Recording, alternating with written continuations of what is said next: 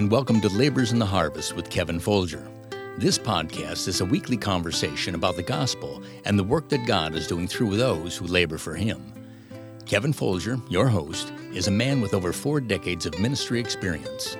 For 41 years, he served on the pastoral staff of Cleveland Baptist Church in Cleveland, Ohio.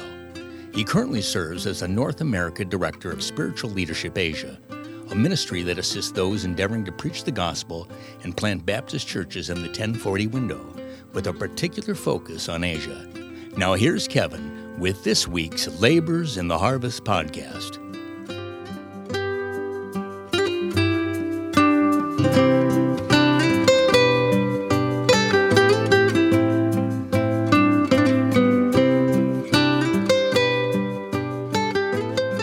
Hello, this is Kevin Folger, and this is Labors in the Harvest podcast, and we want to thank you for joining us today.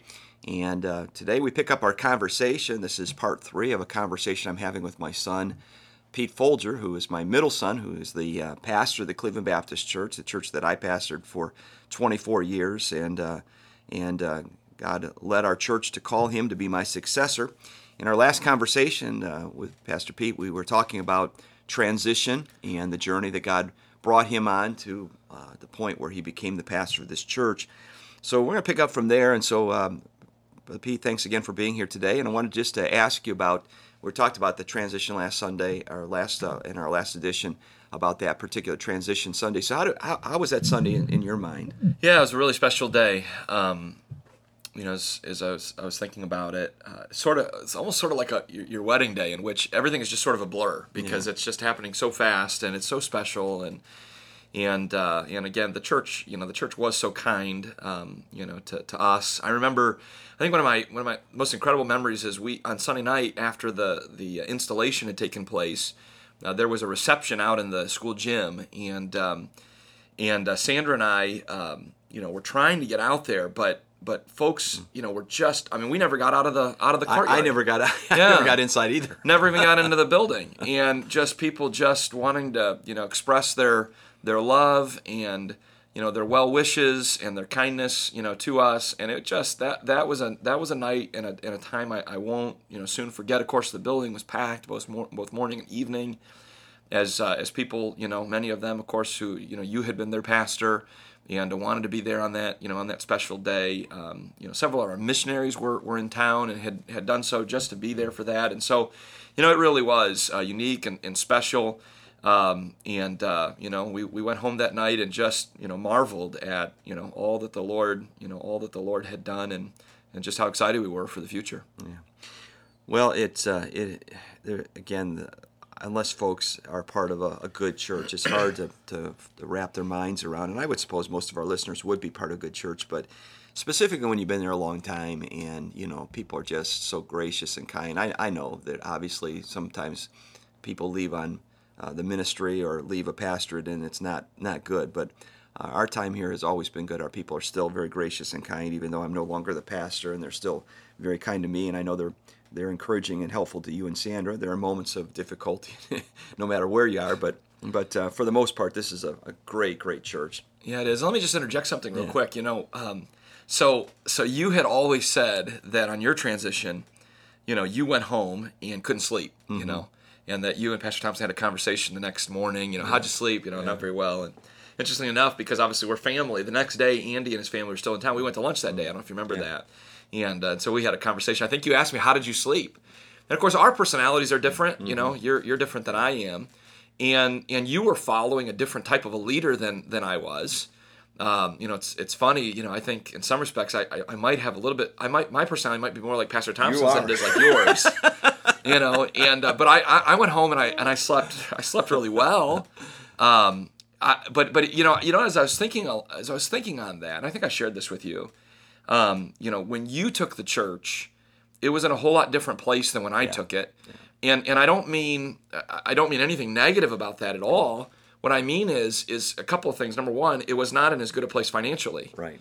Our church was in quite a bit of debt because of a building. And of course, you were involved in that process to make that decision. Yeah. So, that doesn't all, fall on Dr. Thompson, because you had, I think you might have even been the deciding vote that said, let's do this. We have to, we have to have a building here on this property, for our Christian school.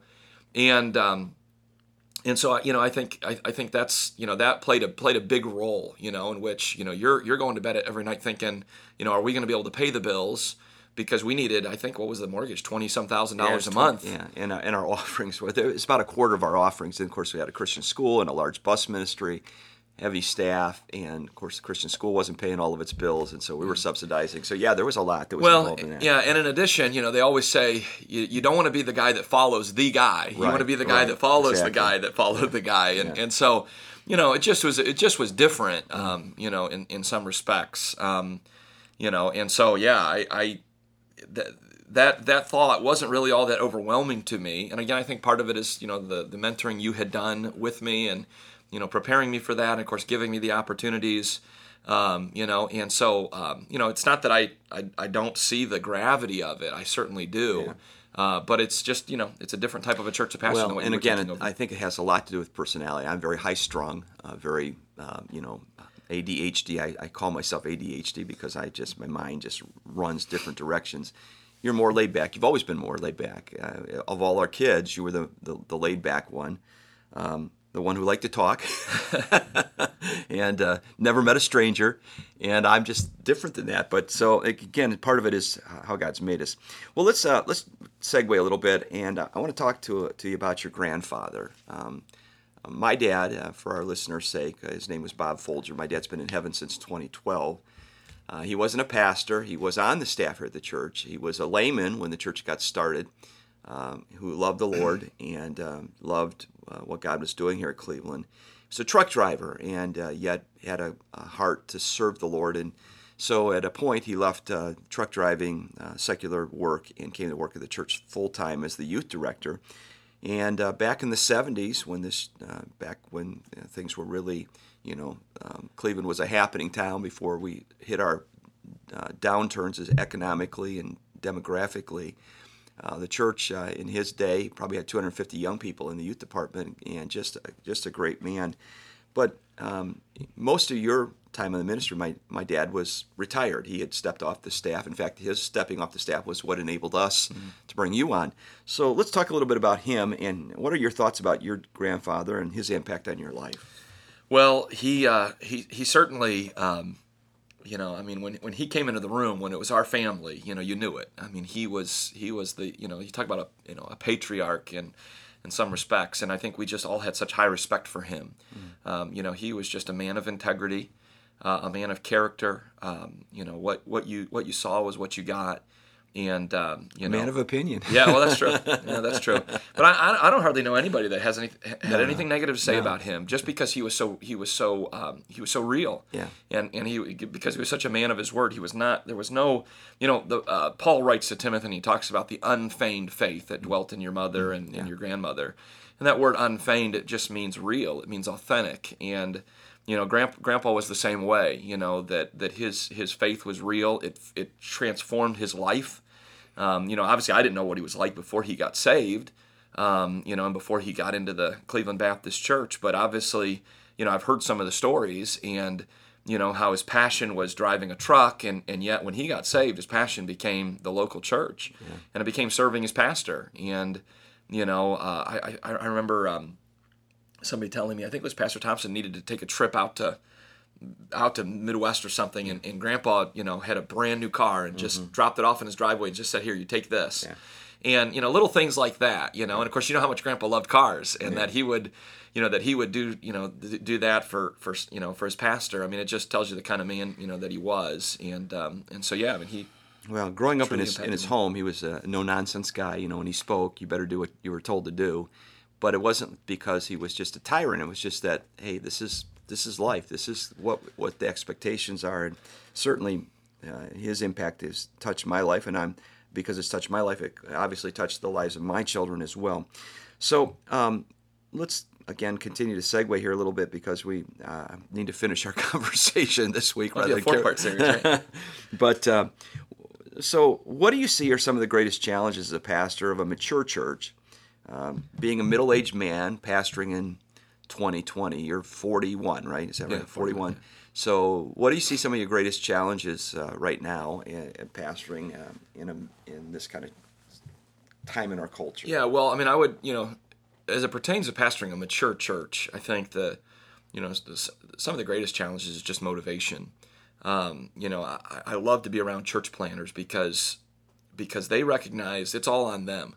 If they don't get out and work in the week leading up to the Sunday, they may not be able to feed their family, because they've got to get people in the church who will, get a hold of the, vision and will support it and will give and will serve and will grow. And so the challenge of pastoring mature church is that, I know that I'm going to show up on a Sunday and we're going to have a healthy amount of people, and the offerings are going to be pretty solid, and we're going to be able to take care of our responsibilities. And so, motivating me, and then motivating the staff, and then motivating, the people, that certainly is a challenge. I will just tell you, pastoring during this year in which we've been through this pandemic, it certainly has been challenging, and there have been days in which, we've wondered, what's the end result of this thing going to be. But it's interesting, we're doing this interview now. Last week, my assistant was clearing out some things, and she came upon a folder of some headaches that you had to deal with, and you had made some notes about some of those things. And so she said, "What do I do with this?" And I said, "Well, I think we should probably hold on to it, at least for, because some of those things were pretty egregious, and some of the things that happened, and you want to hold on to those times of files." I said, "Well, I'll just put it in my office." So I took it back there, and I began to flip through some of those things. And you know what? I thought to myself, I would much rather pastor during a pandemic. You know what I'm saying? Because those things are beyond our control. Yeah, right. And everybody's dealing with the same thing. Than to have to deal with, a man or a woman who, really just does some things that just absolutely break your heart. Right. And the church has been so good and so kind to us. Most of the people have just said, "Listen, Pastor, we're behind you. We support you. These are unusual times, and whatever decision you make. But you deal with something like that, and half of the people are going to love you because they're thinking you're doing the right thing. Half the people are going to say you didn't do enough, or you didn't, So, honestly, that was a perspective, enabler for me to have the right perspective. Is like, we're all dealing with this thing together, and there's not a whole lot that we can do to change it, and it's, it is what it is, as opposed to, again, people that, and you had your fair share of some of those things over the years, so. Yeah, the biggest thing that most people don't realize, and some of our listeners aren't in ministry, but people that are in ministry would understand, is that there are some things that you deal with. Yes, you have to make a decision, but you can't necessarily tell everyone everything. You want to be honest. You don't want to sweep things under the carpet, but not everybody needs to know everything. We live in a 24-hour, 7-day-a-week news cycle in which they beat every nuance of every story and sometimes hide stuff. Well, we're not trying to hide stuff. We're just trying to say, look, not everything needs to be out in the open on some of this stuff. And so when sometimes people don't know the entire story, they have perhaps a tendency to say, well, that person didn't get a fair shake. Well, and again, to be fair, those days are coming for me, I'm sure. Yeah, sure. No question about it. But again, I greatly prefer sort of what we're dealing with now as opposed to, dealing with people who are who destroy their homes and their families because of some decisions and choices that they've made. Well, my prayer is that you'll have to deal with very little. That'd be my prayer as well. So for sure. All right. Well, let's just kind of wrap some things up here. So just real quick, what would you say to young families, young couples just starting out raising their family in this particular culture and the need of a church? Yeah. Well, it's paramount. There's a lot of things that we think our children have to have. Certainly want to give them a good education. We want to, put them in a safe neighborhood, and, we want them to be able to experience, certain things. We want them, but to me, at the top of the list is they need a pastor. They need a local church. Their children need Sunday school teachers, and they need opportunities to minister and to serve. Yeah. And so I would say, again, in a day and age in which people are probably walking away from the church in some cases, boy, you need it now more than ever. And, we were at everything, this as well as I do, obviously. Every time the doors were open, we were there for Thursday night visitations. I can remember hanging out in the nursery while you guys would go out and make visits. And as just little kids, and we were there for revivals and missions conferences. You name it, we were there. And I have no regrets from that. I don't Right. look back on that and think that was a negative. I think Andy, you interviewed him, and he said the same thing. You know, and those were awesome times. We those our buddies were there. And we knew it was a safe environment. Community. Yeah. This is who we are. Yeah, This it was is our family, it was our home, and we knew it was a safe environment. It was a good place to be, and we loved it. I mean, we just had such great memories of it. So. Yeah, I just think so often that people get jaded. Something happens and the devil gets in it, and then there's a bitterness there, and anger there that they don't seem to be able to get beyond. And I think part of it, growing up in a home where my parents were just like that, no doubt they were hurt by things that had happened, but they just never allowed it to impact us as a family, and we tried to carry that on. Well, you guys did the same thing. Yeah. I mean, I can remember, a time in which, of course, we were in the home there in 128th, and our bedroom was right across from yours, and I remember a phone call that you were on, and I could tell it wasn't good. I didn't know what it was about, but I could tell it wasn't good. But we never knew about it, I mean, other than just to hear, you being involved in a phone conversation. We got up the next morning, we just continued on our, with our business, and we're doing our best to try to, train our children and raise our children the exact same way you guys did and that your parents did with you. So, well, here's my final bit of conversation here today, and we'll wrap this up. Is that we could say that Cleveland Baptist Church would be considered what we call a traditional, biblically based, balanced Baptist church. That's my assessment of us. Okay, there are many younger men, sometimes men your age, some younger folks that are resisting that kind of church today. What are your thoughts about it, and why have you stayed the course as a pastor in that particular regard? Well, again, I think the key word that you used just a minute ago is balance. And, I think that certainly there is room to try some new things. But again, you have to. Again, you taught us as again you were our pastor that anytime you make a decision, you have to, and you decide you're going to consider tearing down a fence. You have to ask yourself the question: why was that fence there in the first place? And I'll tell you, one of the advantages, I think one of the problems that some of these younger pastors have is they don't have any older men on their staff, and maybe they also never had an older man that mentored them. Maybe they got out of the ministry or out of Bible college and they just started pastoring almost right away. And to me, that was a huge advantage. Was obviously being under you, and then of course when I became pastor, I inherited a staff. But again, these are all men that I love and respect and have worked with for a long time. And I can think of times in my pastoral leadership, which is fairly brief, just a little bit more than a year, in which I presented something to the staff, and all the young guys were like, "Yeah, let's do it. We're all on board." And then I'm looking, around the room, and I'm seeing a couple of our older guys that are looking at us sort of, with a look that says, "Wait a minute," And after hearing them out, we've decided, okay, you're right, and we're not going to go down that road. And so I think there's just a lot of advantage, in having, some older men, some gray-headed men that you're listening to. I mean, you look at, Solomon's son, Rehoboam, and the choice and decision he made, to ignore the counsel of the older men. And so one of the reasons why, again, I am where I am is, again, because of your influence on me, because of the influence of Pastor Thompson and, of course, Pastor Clarence Sexton when I was there at Crown, and some of these older men that I greatly respect and value and admire. And, I was in a meeting not too long ago, and it was actually Pastor Sexton made this statement. He said, the goal in ministry is never growth. The goal is God. Mm-hmm. And, I think sometimes we lose sight of that, and we want to just, we just want to hit more. Yeah. And in reality, the goal is, to get as biblically minded as we possibly can.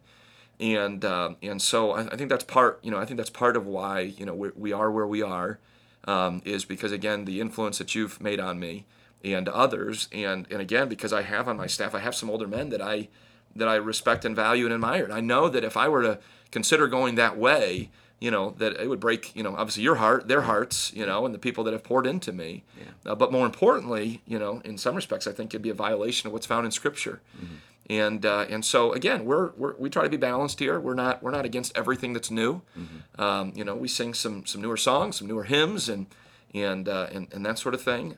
We're a little bit more maybe even open-minded than even you were, but by the same token, we're very careful not to throw off the things that we have always been and what we've always stood for, and we're happy about it too. So well, of course, when I resigned, I your mother and I, we've retained our membership here. We're proud to be members of the Cleveland Baptist Church. We're proud that our son is our pastor, which is a little weird. Yeah, sure. But on the other side, God's just been good to us. We're grateful. God's given us 3 great sons and 3 great daughter-in-laws and 10 wonderful grandchildren and soon to be 11. And we've just been blessed in life. And that comes because I think we've served the Lord and loved the Lord. And it's not been without its challenges, that's for sure. But I just want our listeners to know that I love you, son. Appreciate you. Dad. Thank you so much for being my guest for these past 3 sessions with our conversations in Labors in the Harvest. So I want to say thanks to our listeners today. Thanks for joining us. And we hope that you join us again next week when we do more conversations of those who are laboring in the Lord's harvest.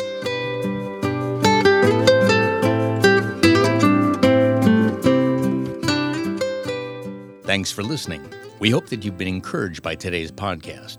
If you've been helped, please subscribe and share this podcast with your friends. Please feel free to leave us a comment and/or a rating. If you'd like more information about Kevin Folger, please visit his website, kevinfolger.com. We invite you to join us next time with more conversations with Kevin and his guests as they tell their story of being laborers in the harvest.